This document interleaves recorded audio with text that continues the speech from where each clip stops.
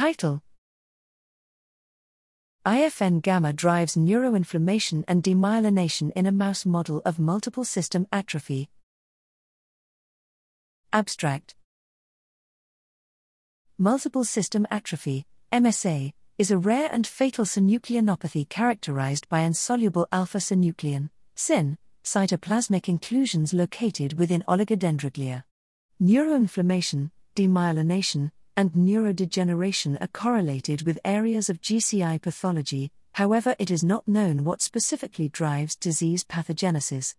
Recently, in a mouse model of MSA, CD4 plus T cells have been shown to drive neuroinflammation and demyelination, however the mechanism by which this occurs also remains unclear. In this study we used genetic and pharmacological approaches in a novel model of MSA to show that the pro-inflammatory cytokine interferon gamma, IFN-γ, drives neuroinflammation and demyelination.